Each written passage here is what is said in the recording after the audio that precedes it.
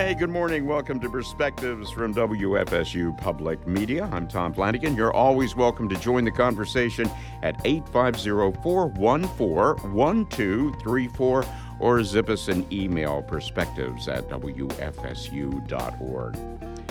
Well, some artists, believe it or not, tend toward violence.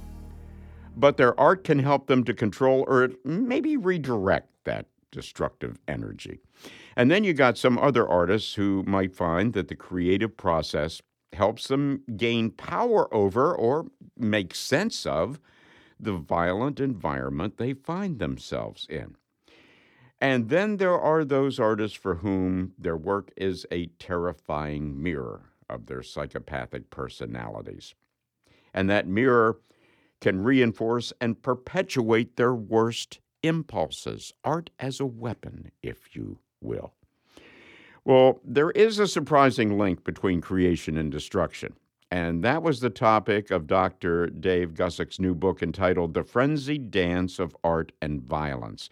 Now, if you don't know this guy, he is widely celebrated as a preeminent expert in the field of art therapy applied to incarcerated violent criminals, and he is also a professor in the Florida State University Graduate Art Therapy Program, and recently appeared right here on Perspectives as part of the discussion of the Two Regimes art exhibit a little while back. And that, if you recall, featured works inspired by the twin horrors of the Nazi and Soviet Russian mass exterminations. And his work also references some of the art that came from that time and place as well. And he joins us today. Dr. Dave, it's good to see you again.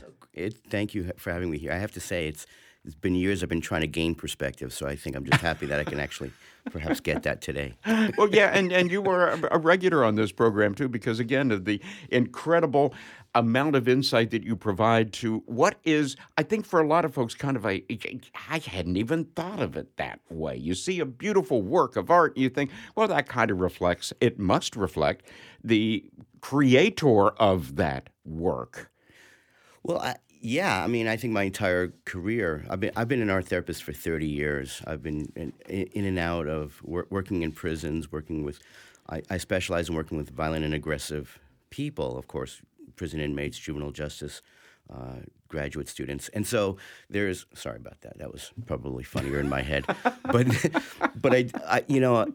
there's always been, especially for the art therapist who can see or recognize how the art itself becomes either a container or a way to redirect or mitigate or reflect back some of the artist's or creator's aggressive and violent tendencies, that the art itself may be used to help sublimate some of these tendencies and impulses. And so all of my work has been focused on how does art help redirect and channel that. This book actually followed, the discussion on this book followed on the heels of one that came out about 10 years ago called Art on Trial, Art Therapy in Death Row and Capital Murder Cases, in which I provided expert witness testimony in a death row murder trial in the Midwest. And what happened during that book was that a lot of these art pieces, some of them were good, right? But some of them were quite banal. Some of them were quite primitive. Some of them were quite simplistic. And people wouldn't give it a second thought until they found out that this person murdered someone. And then all of a sudden, they're fascinated by this work. They become, we were just talking earlier, they become virtual rubberneckers. They're fascinated by this, and they want to look into this work. Well, in examining this work, I'm using the formal elements that emerged from these pieces. You see a pattern of what drove him to these dynamics. And what happened was, during the making of that book, I was talking to my editor, and she was fascinated when she found out that many violent and aggressive people create art. As a matter of fact, many artists that we know, we may not know that they hide a historic or a biographical history of violence and aggression. And I had just come off the heels of doing a couple of lectures in Las Vegas on the work of John Wayne Gacy, the serial killer out of Chicago, and he had done a great deal of art pieces while he was in prison. And she was fascinated by this, and she said, how prevalent is this? I said, well, there's many serial killers, many multiple murderers have made art. I had been exposed to Manson's work when I worked in the prisons in California. And she said, wow, this is amazing. Maybe there's a book in this. Maybe you could do a book about the art of the serial killers. And I said, no. I'm like, no. I mean, I think there's a certain titillation that we get out of looking at these pieces, but that elevates them to a different level that I don't want to be responsible for. And we as a culture, as a society, we're fascinated by murderabilia. And that's not my place. I don't want to contribute to that. But the more I thought about it, the more I thought, but perhaps that could be a piece of a much larger exploration of what I have found to be a natural relationship, an inner relationship between art and violence. And so I went into this book with this notion of that art can be fed by aggressive and violent tendencies and impulses, or the creative energy can be fed by that. And at the same time, creative expression can help mitigate it and turn it aside. And for a while there, that actual, dance worked until it didn't. And that became part of the process of the book. That's why the book took me 7 years, is that it really challenged a lot of my perspectives on exactly what is this dynamic, this inner relationship. And you said it in the introduction, when I started discovering that art could be used as a tool as well, as a weapon, that's when I started getting a little thrown off. Well, there's some connective tissue here in what you just said, Dave, when it comes to the serial killers, the mass murderers, people whose, inner psyche we can't even imagine because of what that drove them to do in the real world. Some really horrible things, whether it is John Gacy, and you remember the guy who dressed up as the clown. He was as he said in pillar of society in Chicago and all, but he was burying people in the crawl space under his house. Or Charles Manson, we all know about that individual. Or perhaps the worst serial killer in modern history, Adolf Hitler. All created art which would not have gotten a second glance even from your hometown art gallery if just Joe Schmo or Sally Smith had shown up with this. They would look on it and go, this is pretty bad stuff. And that lack of humanity, of emotion, of the ability to connect with real people seems to be a common thread through a lot of these, horrible, horrible people. Yeah, absolutely. You're hitting on so many wonderful things that there's just so much that emerged from this process. There's wonderful art pieces, and there's a lot of art. There's about 85 images in this book, and there's only about 12 or 15 pieces that were done by the serial killers.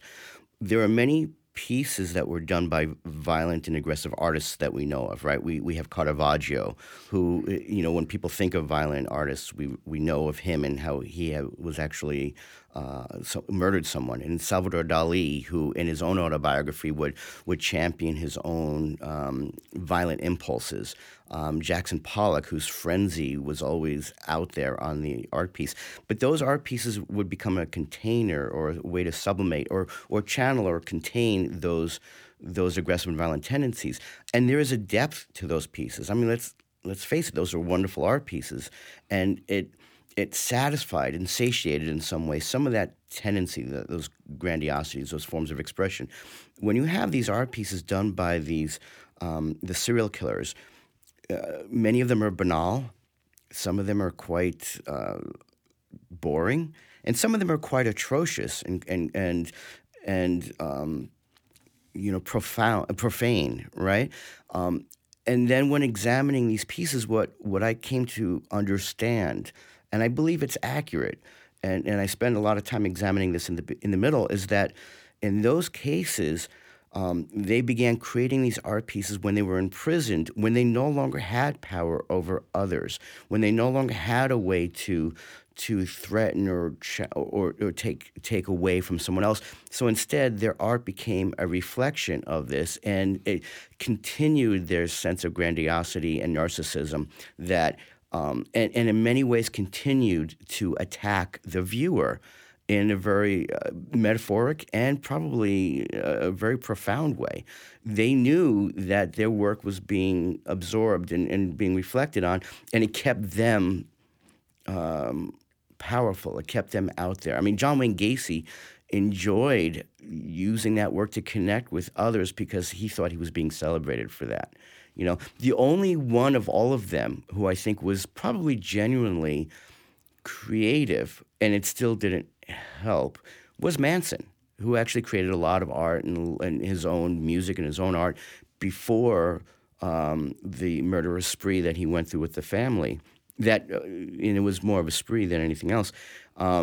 But he continued to do a lot of art even after he was imprisoned. And I don't think, unlike Gacy or even Schaefer or Rawlings, who were some of the serial killers in here, or Ng, he didn't necessarily use that art as a way to attack the viewer. He really genuinely thought that his art was worth producing, and it did it for his own creative expression. It was a very unusual sense. Yeah, you mentioned Danny Rawlings, of course, you know, the Gainesville Ripper, who we recall very vividly here in Florida, of what he did with the students down there around the University of Florida. So there's a lot of Florida connections in this book, too, I noticed. Yeah.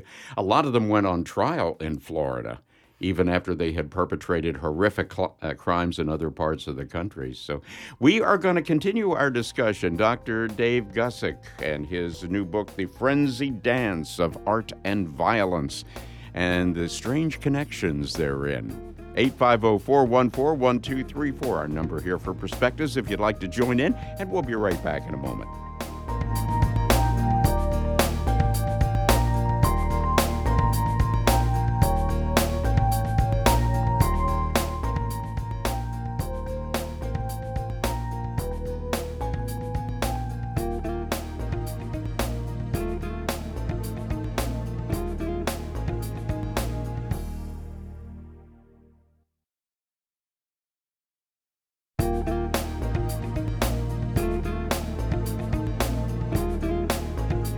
Back on Perspectives, which is always available online at WFSU.org. We archive each and every one of the programs in its entirety, and it's typically up within a day or so of when it appears on the radio, so you can go back and revisit as often as you would like. Dr. Dave Gussak here with us from the Art Therapy Group at Florida State University, and the book, Frenzied Dance of Art and Violence, which is out right now.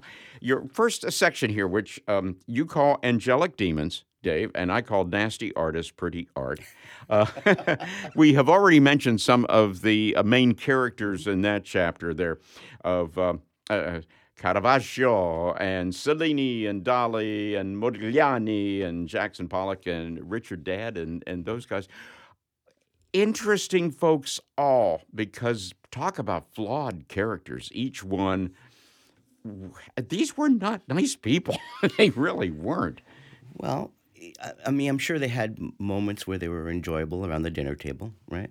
But I think, it was an unusual chapter to write because... And I talk about the process where I found some of these artists. I mean, I was shocked as much as anyone that I included Modigliani in here. And to a certain extent, I did my best to stay away from Pollock because I thought that would be cliche. And yet it turns out I couldn't get away from him.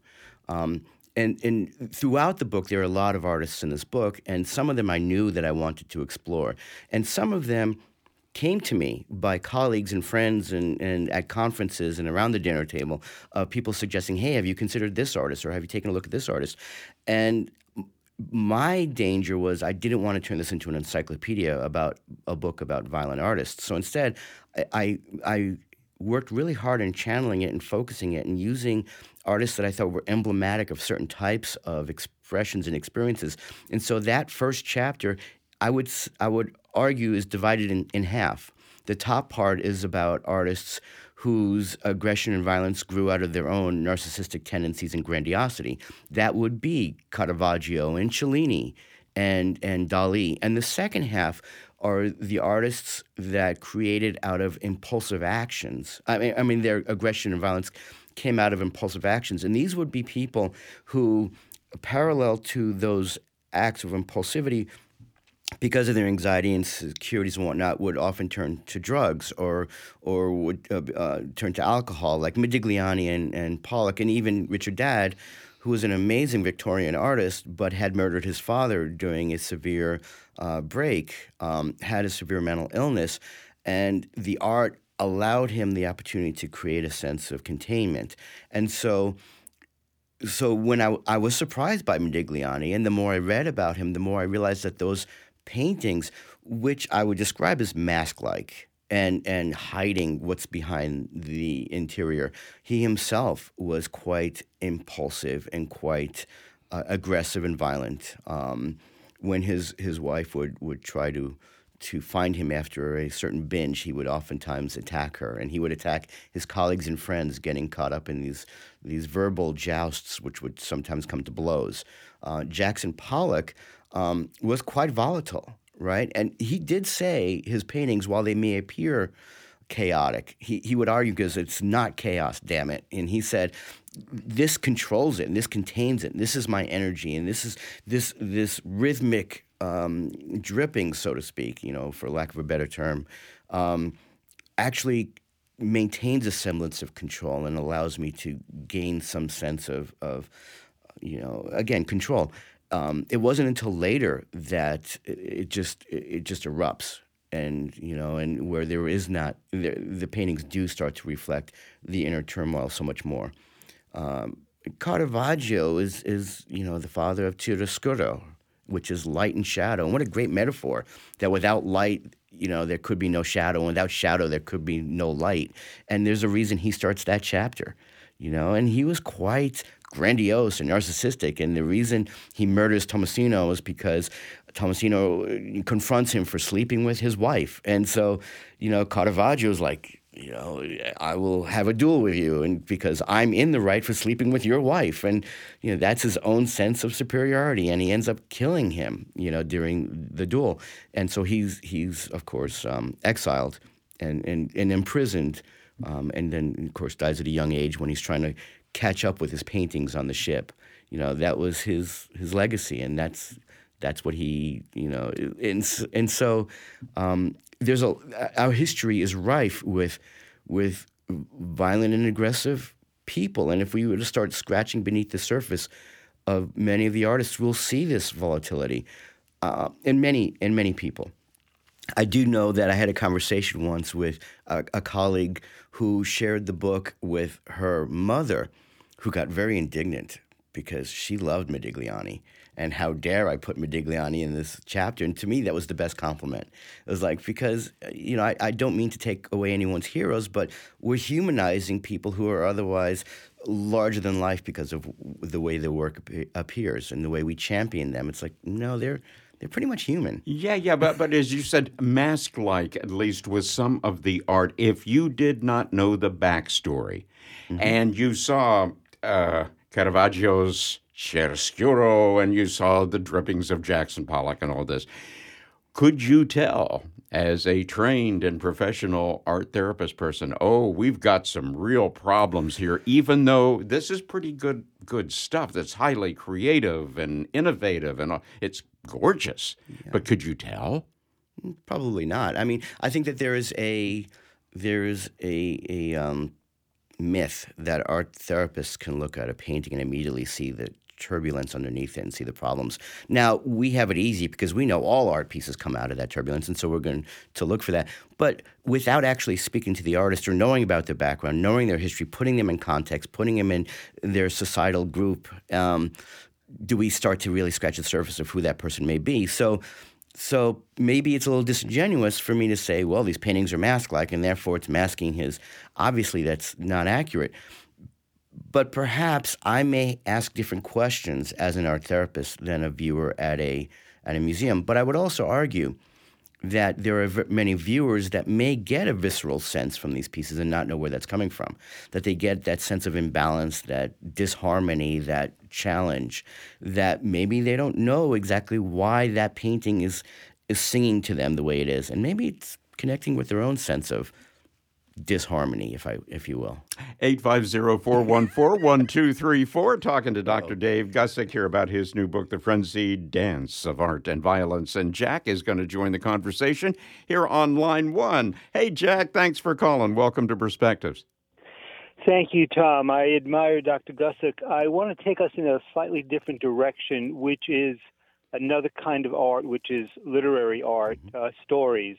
When I was a young teacher in the Bronx back in the early 1970s, my students, mostly young teenagers, were fascinated by Edgar Allan Poe, specifically the story of the Telltale Heart, in which the protagonist commits a murder and then the heart comes to life under the floorboards when he's being interviewed as a possible suspect. And I always was fascinated. A lot of these young people lived in violent areas, both street violence as well as home violence. And their fascination turned into be a very positive learning lesson because of conscience. So my question for Dr. Gussak is, could this be a route towards a therapeutic conscience raising to expose young people to literature, which in fact reveals the fact that there's such a thing as conscience and maybe as a preventative to further problems?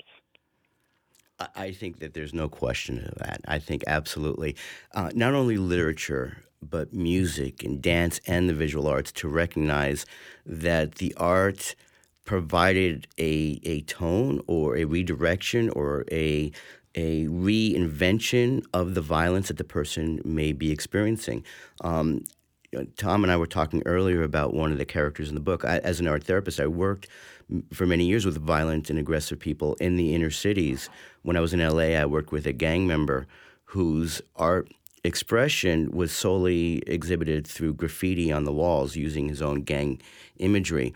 But rather than turning away that or indicating that what he was doing was wrong, instead, when working with him, I championed this form of expression, said, how can we redirect this expression to make it more about who you are rather than your gang? And so it did raise it to a conscious level. It was accepting this expression from him, which in turn, accepts him. And I think by looking at some of the work that's out there of other artists, that raises this level of consciousness and normalizes some of the sense of aggression and violence that they feel about their surroundings.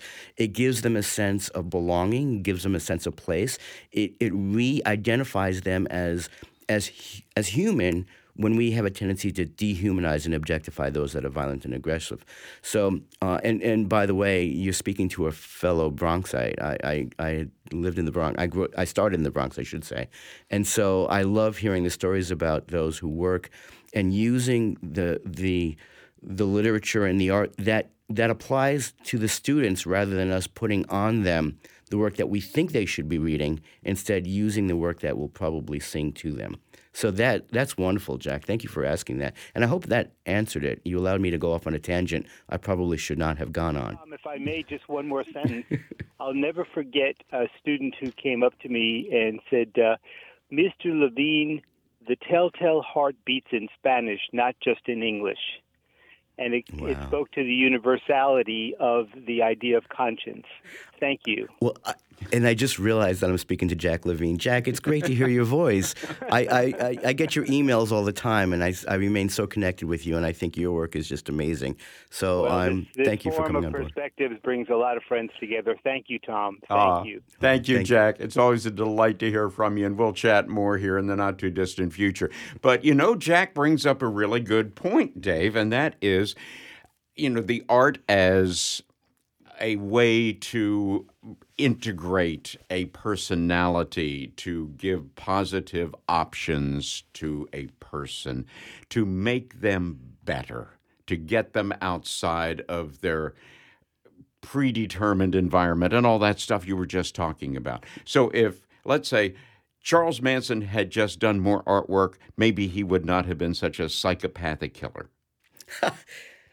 That's like saying if Hitler actually got that gallery show that he so badly wanted, he never would have done what he did. I do think that's overly simplistic. I think that there are some people who, aren't going to change. I think if you take a look at, for example, Hitler's work, which is so inhuman. I mean, he did thousands of little architectural paintings, but there's nothing human in those. There's no people in there. He's technically adroit, and I say that because I love using the word adroit, but I think that there's nothing really connecting to the viewer for that. So even if I still think that was who he was. I mean, we're talking about a severe personality disorder that may very well be difficult to redirect. And so when you take a look at Manson, if his music was discovered and the Beach Boys continued to do more of his songs, would he have gone in the direction that he went in? I think it's dangerous for us to go down that road and to consider that. I think he had already been, because of his social background, his familial background or lack thereof, the way society had already viewed him, it would have been extremely difficult for us to relabel him and develop a new path. Is it possible? I have to think that it is, otherwise I wouldn't be an art therapist.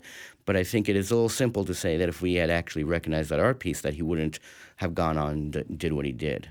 850-414-1234 or zip us an email, perspectives@wfsu.org, as we continue our conversation with Dr. Dave Gussak. On the flip side of that, we have, we were just talking about folks whose inner demons, conflict, turmoil, whatever, informed their artistic expression. Yeah. But you can also go from external to internal. And in the next chapter, which is Art Out of War, or as I termed it, Creativity Out of Chaos, you have situations that impinge on people that have sparked an expression, a creativity. They have to let other people know what this situation they find themselves in is doing not only to them, but humanity as a whole. Talk about that chapter. Oh, yeah, that was I really enjoyed that chapter. And it starts with Goya, Francesco Goya, who did these original, he was nothing more than a court painter that did these really boring paintings until he was exposed to the Napoleonic Wars, and he started doing these. Not just suddenly, but he started evolving into doing these etchings of the disasters of war, and he would do the 3rd of May, and he did these paintings that really captured the horror of the war that he witnessed. It was his way to make sense of it and to communicate and be evidentiary. We start with Goya here, but this notion, Susan Sontag reminds us that this goes back to Leonardo da Vinci, who actually said, it's the artist's responsibility to paint war as it really is so that we don't sensationalize it and romanticize what war is, but we see the true horror of it. And Goya is a great epitomizes that. Max Beckmann, who was originally objectivism and did these objectified images, is exposed to the horrors of World War I as a paramedic when he volunteered out of a sense of duty and enthusiasm, and then saw the horror of what he witnessed, and his paintings took on a dark tone and a real expressive tone, and culminating in his several of the paintings that I include in this book. And by the way, thank you to all the galleries and the photographers that allowed me to use their paintings, their images throughout the book. But his painting, The Night, really embodies the horror of what he experienced during war. Now, they're witnesses, right? But in this book are those that were the direct victims, right? So we have Van Nath from Cambodia, who was imprisoned by the Khmer Rouge, who it wasn't until he was kept alive because he could create these art pieces and could paint a likeness of Pol Pot better than anyone else. And so he was kept alive during those years. But once he was released, he started churning out these paintings of what was really going on inside. And it was his way to regain a sense of power during a time of helplessness and powerlessness. And you've got Felix Nussbaum, who during World War II, as a Jewish artist and labeled a degenerate artist, he's driven to continue painting in hiding and continue to produce these images that were just, if and when captured, would be immediately deported and murdered, which, by the way, that's what happened. And he made it a point. He knew he was about to get caught, and he made it a point to give his paintings to a friend of his who was a dentist and said, I will not make this. I will not make it out of this. I will likely not make it out of this, but please make sure the world sees my paintings. That was important to him, right? And so I think it's our responsibility as artists to not only rechannel and redirect our own sense of aggression and violence and use that creative energy and the interconnection, but to draw from what's going on around us. I think we're creating better messages and better ways to connect with people using art in times of turmoil. And the emotional content of so many of those color plates and black and white renderings that are in your book from that particular chapter are just so incredibly powerful, Dave. And I'm thinking again of the artists of the Holocaust. We're back to the two regimes exhibit that we were talking about just several weeks ago in this very room. But the ability to create art, just like with what happened. Oh, well, we're coming up on a break. Okay. And we're going to take a quick time out, and then we will continue our conversation here with Dr. Dave Gussak on Perspectives, talking about his book, The Frenzied Dance of Art and Violence, and we'll return.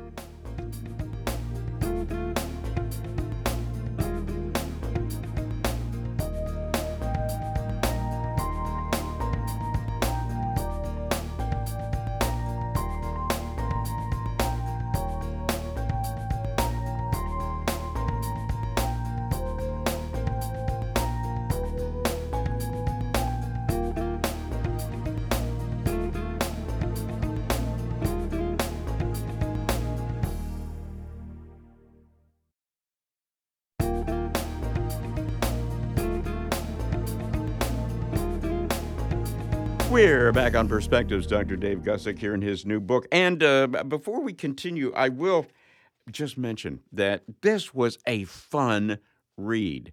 It is not an academic textbook in the accepted sense of that term, and we all know that. We've been out of school for quite a while. We can recall some that were so painfully, mind-numbingly boring. I've written those too. Yes, right. and we have all read them. But this thing moves along. It took me, even though I only had maybe, less than half an hour a day to really devote to reading it, it in total took me less than 2 weeks to go through this. And because it just whips right along, and one story logically follows the other, and you're always making these fun connections in here, even though it is kind of heavy-duty stuff that we're talking about here, Dave. Yeah, it's people think I'm kidding when I say it's my final book.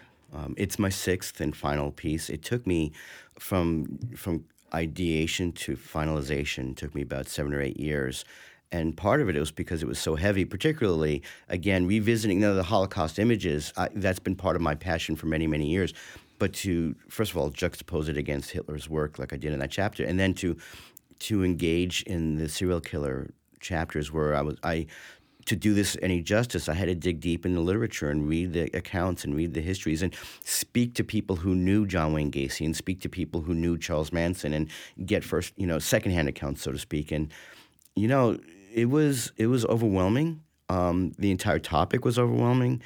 It was exhausting. There were times that certain sections I would have nightmares. I mean, and I had seen them. I had met them firsthand. I met murderers, but there's the ability to compartmentalize that work when you're doing this work as a therapist versus when you're writing about this and exposing yourself on a regular basis to all these horrors. And thankfully, the last section, which is how art can facilitate change, and I did add a chapter on art therapy that reinvigorated me and reconnected me to this is why we're doing this, and this is why we have to do this type of work. But some of it is quite powerful, I think. Well, I hope. Especially in the aspect of getting back to the Holocaust artists again. The only thing that kept so many of them alive, like it did in Cambodia for Van Nath, was that they could create art and act as like a propaganda shill for the Reich. Because look at our happy artists who are creating here in these camps. They are not being tortured and murdered. Why, they're just happy people. And yet they were subverting their captors at the same time by putting out images from the depths of depravity of these places so the world would know what was going on. Yeah, that was the first chapter that made me realize that this frenzied dance was a little bit more frenetic than I thought, that it was more than just two partners. And that I started realizing that the Nazi regime used art as a weapon. They used it to foment propaganda, that Hitler himself saw this idealism and used the artist identity, particularly for Jewish artists and those that were targeted, as degenerate artists, and they spread this notion of propaganda through their art images. Because again, a single image, you take a look at the book The Poison Mushroom, which was chock full of images of what the horrible Jewish person looked like. And it gets the point across better than any words could. And so artists throughout Nazi regime were all sent to the Paradise Ghetto in Theresienstadt and Terezin, and you put all the artists in one place, and their job was to put out art creations, music, drama, and art imagery, and it was all supposed to celebrate the Third Reich. And yet these were artists that in the dark of night would paint images of what they actually saw. And you have Garon, you have Garon wasn't in Theresienstadt, but you have Haas and Unger and Fleischmann creating these images that are really capturing the horror.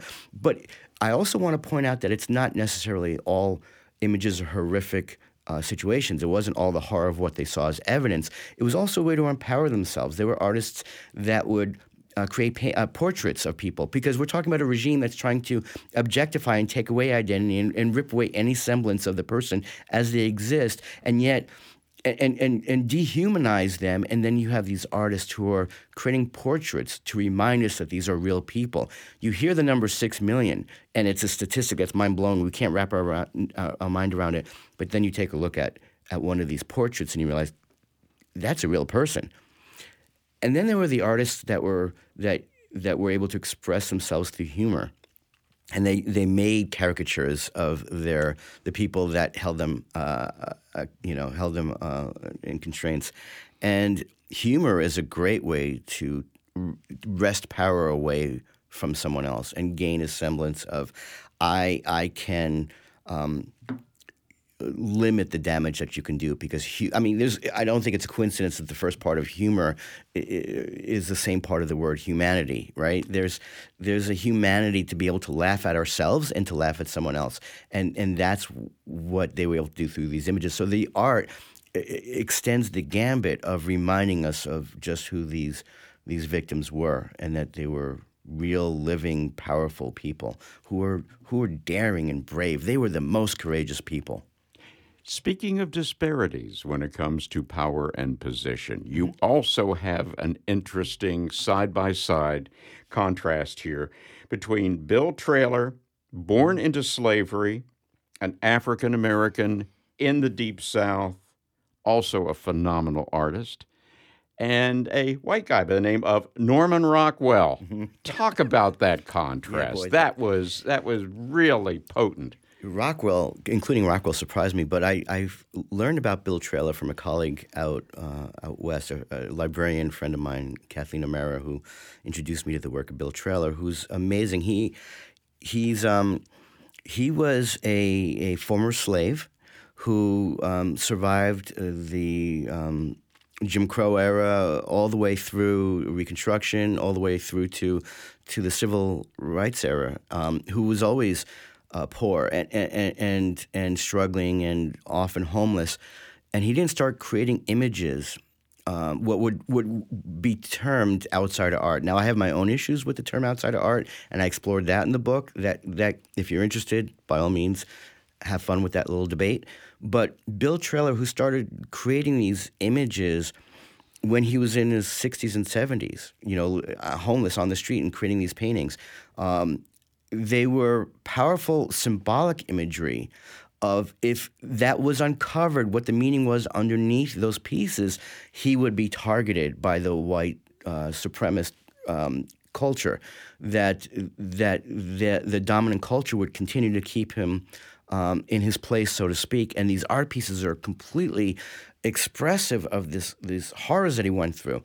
You then take a look at Rockwell, who, he embodies, placid, plastic, white suburban imagery from from the Saturday Evening Post. And then when he's released from that contract and after World War II, he starts to realize that there's horrors going around us.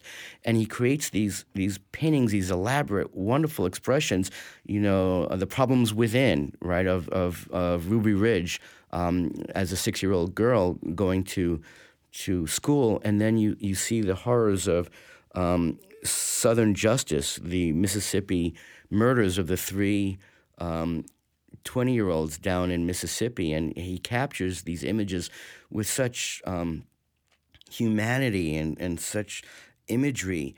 And they're so powerful. And so to put Trailer and Rockwell in the same place, that they're both expressing and reflecting what's going on around us, the horrors that, by the way, are still going around us, right? I mean, there's a reason. I think the imagery of Black Lives Matter captures this in very much the same way. I think it's so powerful. But I think the point I was also making was Trailer did these hundreds of pieces that really embodied in a hidden symbology of what was going on and what he was experiencing. And then you put that up against the literal imagery of Rockwell, which making us face as a culture what's actually going on around us. And we're able to acknowledge that. But I think the part that disturbs me the most is, why do we listen to Rockwell more than we listen to Trailer? It's because our culture continues to pay homage to the white privileged man, and if the message comes from him, then it's got much more potency and accuracy than Trailer, who gets buried in a pauper's grave. Now, the irony is not lost on me. I don't know if you know this, Tom. I'm a white man. And I couldn't tell, but but I recognize the irony there, right? Here I am exploring these dynamics, and that's when I have to sit back and listen and pay attention and recognize where the messages are coming from and how they come from within the artist. I do the same thing when I work in prisons.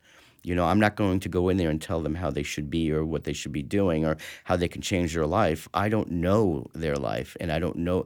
I'm an ambassador in their environment and in their culture.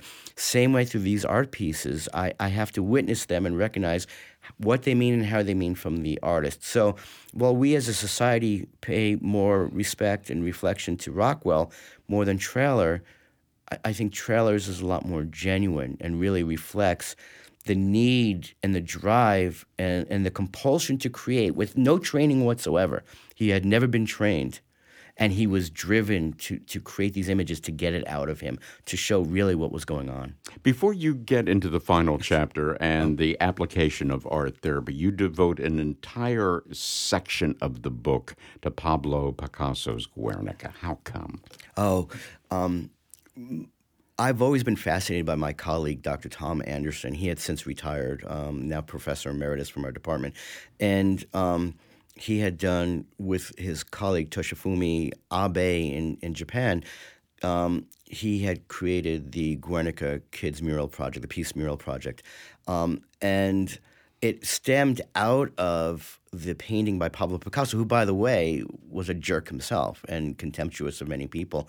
But the painting that he created, Guernica, really captured the horrors and the anger he felt of the destruction by the Nazis and the allies of the Nazi regime and the destruction of this innocent town, Guernica, and wiping it off the face of this earth. And he felt such impotent rage. How can he express himself? And he does this enormous painting that again, filled with symbology, and some of it a little bit more blatant than Trailer's, but certainly it's in our face, and it tells us the horrors more than anything else of what was really going on, what this was about.